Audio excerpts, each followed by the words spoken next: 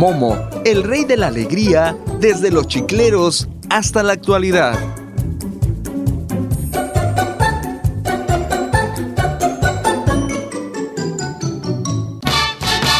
Llega enero y lo más esperado por la comunidad lagunera es el arribo a la isla de Momo, singular personaje lleno de alegría y diversión, dando inicio a las fiestas de carnaval o carnestolendas, como también se le conoce.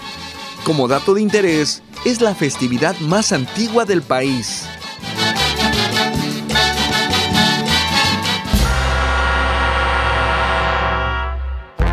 Momo. Sí, Momo, personaje de la mitología griega que personifica el sarcasmo, burlas y la agudeza irónica. Era el dios de los escritores y poetas, espíritu de inculpación malintencionada y crítica injusta, mismo que da el nombre al rey de esta celebración de la carne previo a la Cuaresma católica. Ahora, ¿por qué en Carmen el carnaval inicia cada 20 de enero? Platicamos con el doctor Cantarell Alejandro, cronista de la ciudad, destacando que existen dos versiones apegadas a la parte histórica. La primera, registrada por don Augusto Acevedo en 1909, donde menciona que tras la llegada de los chicleros a la isla, luego de largas faenas en las selvas de Escárcega y Candelaria, buscaban diversión y la encontraban en los famosos toldos, especie de expendios de bebidas embriagantes colocadas para atender a los hombres del campo. Entre los más famosos se encontraban el tronco, así como el toldo El Repollo, del barrio de la Asunción, hoy barrio del Guanal. El cronista de la ciudad, Cantarell Alejandro, también nos compartió la segunda versión de esta tradición. Llegaba más o menos esta fecha, los propietarios de esos toldos los colocaban a sabiendas de que los chicleros pues llegaban ya a divertirse, ¿no?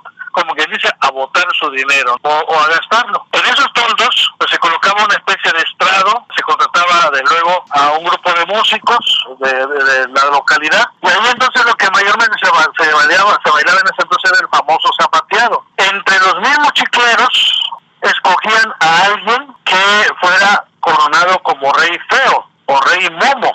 Y entonces esto coincidía mayormente, no de manera específica el 20 de enero, pero casi siempre ocurría en esas fechas, pues el 18, el 20, en fin, pero mayormente se fue ubicando el día 20 de enero, porque cada uno tenía su rey feo, su rey momo, ¿no? Y entonces esto lo implementa, repito, los chicleros, y esto empieza a aplicarse aquí en Carmen, allá por el año de 1892.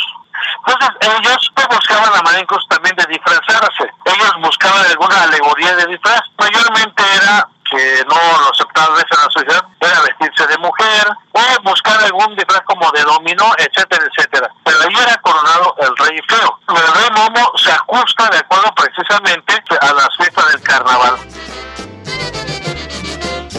Sea cual sea la versión del origen, el pueblo carmelita espera cada 20 de enero el inicio del carnaval para disfrutar de las fiestas que se desbordan por las calles y bulevares de la ciudad.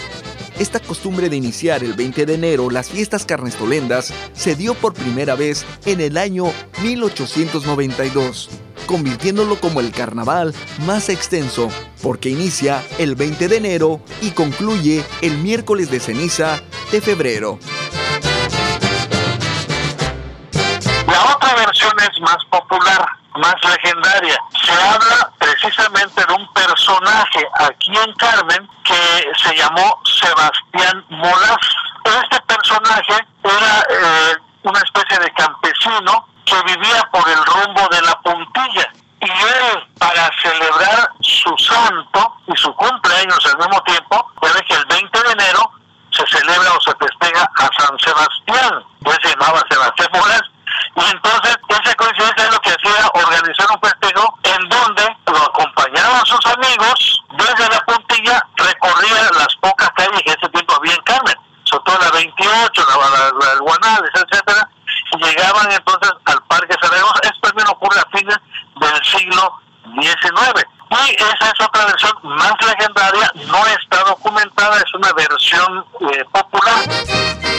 Desde esos años a la fecha, se han congregado nombres de quienes han personificado a Momo, como son Nico Ceviche, Graciano Díaz Gil, mejor conocido como el Chelo Nicotina, Paco Rosado, el Shah, Volantín Gori I, la Pantera, la Pava Reyes, David Escalante, el Buche, Gonzalo Espinosa, Lolo Palmer, Crescencio I, Robin Good, la Morsa I, Pancho Pío, Zairo, la Pava Junior, Juan Zeus, Chimillo, Coquín I, Amelio I, Mijanjos I, Maraná, Mauro I, Fernando Belueta I y un sinfín de nombres de reyes que han traído algarabía y diversión durante sus reinados, quienes en la noche de coronación reciben las llaves de la ciudad por el alcalde en turno, además de leer su ocurrente edicto a todos los presentes.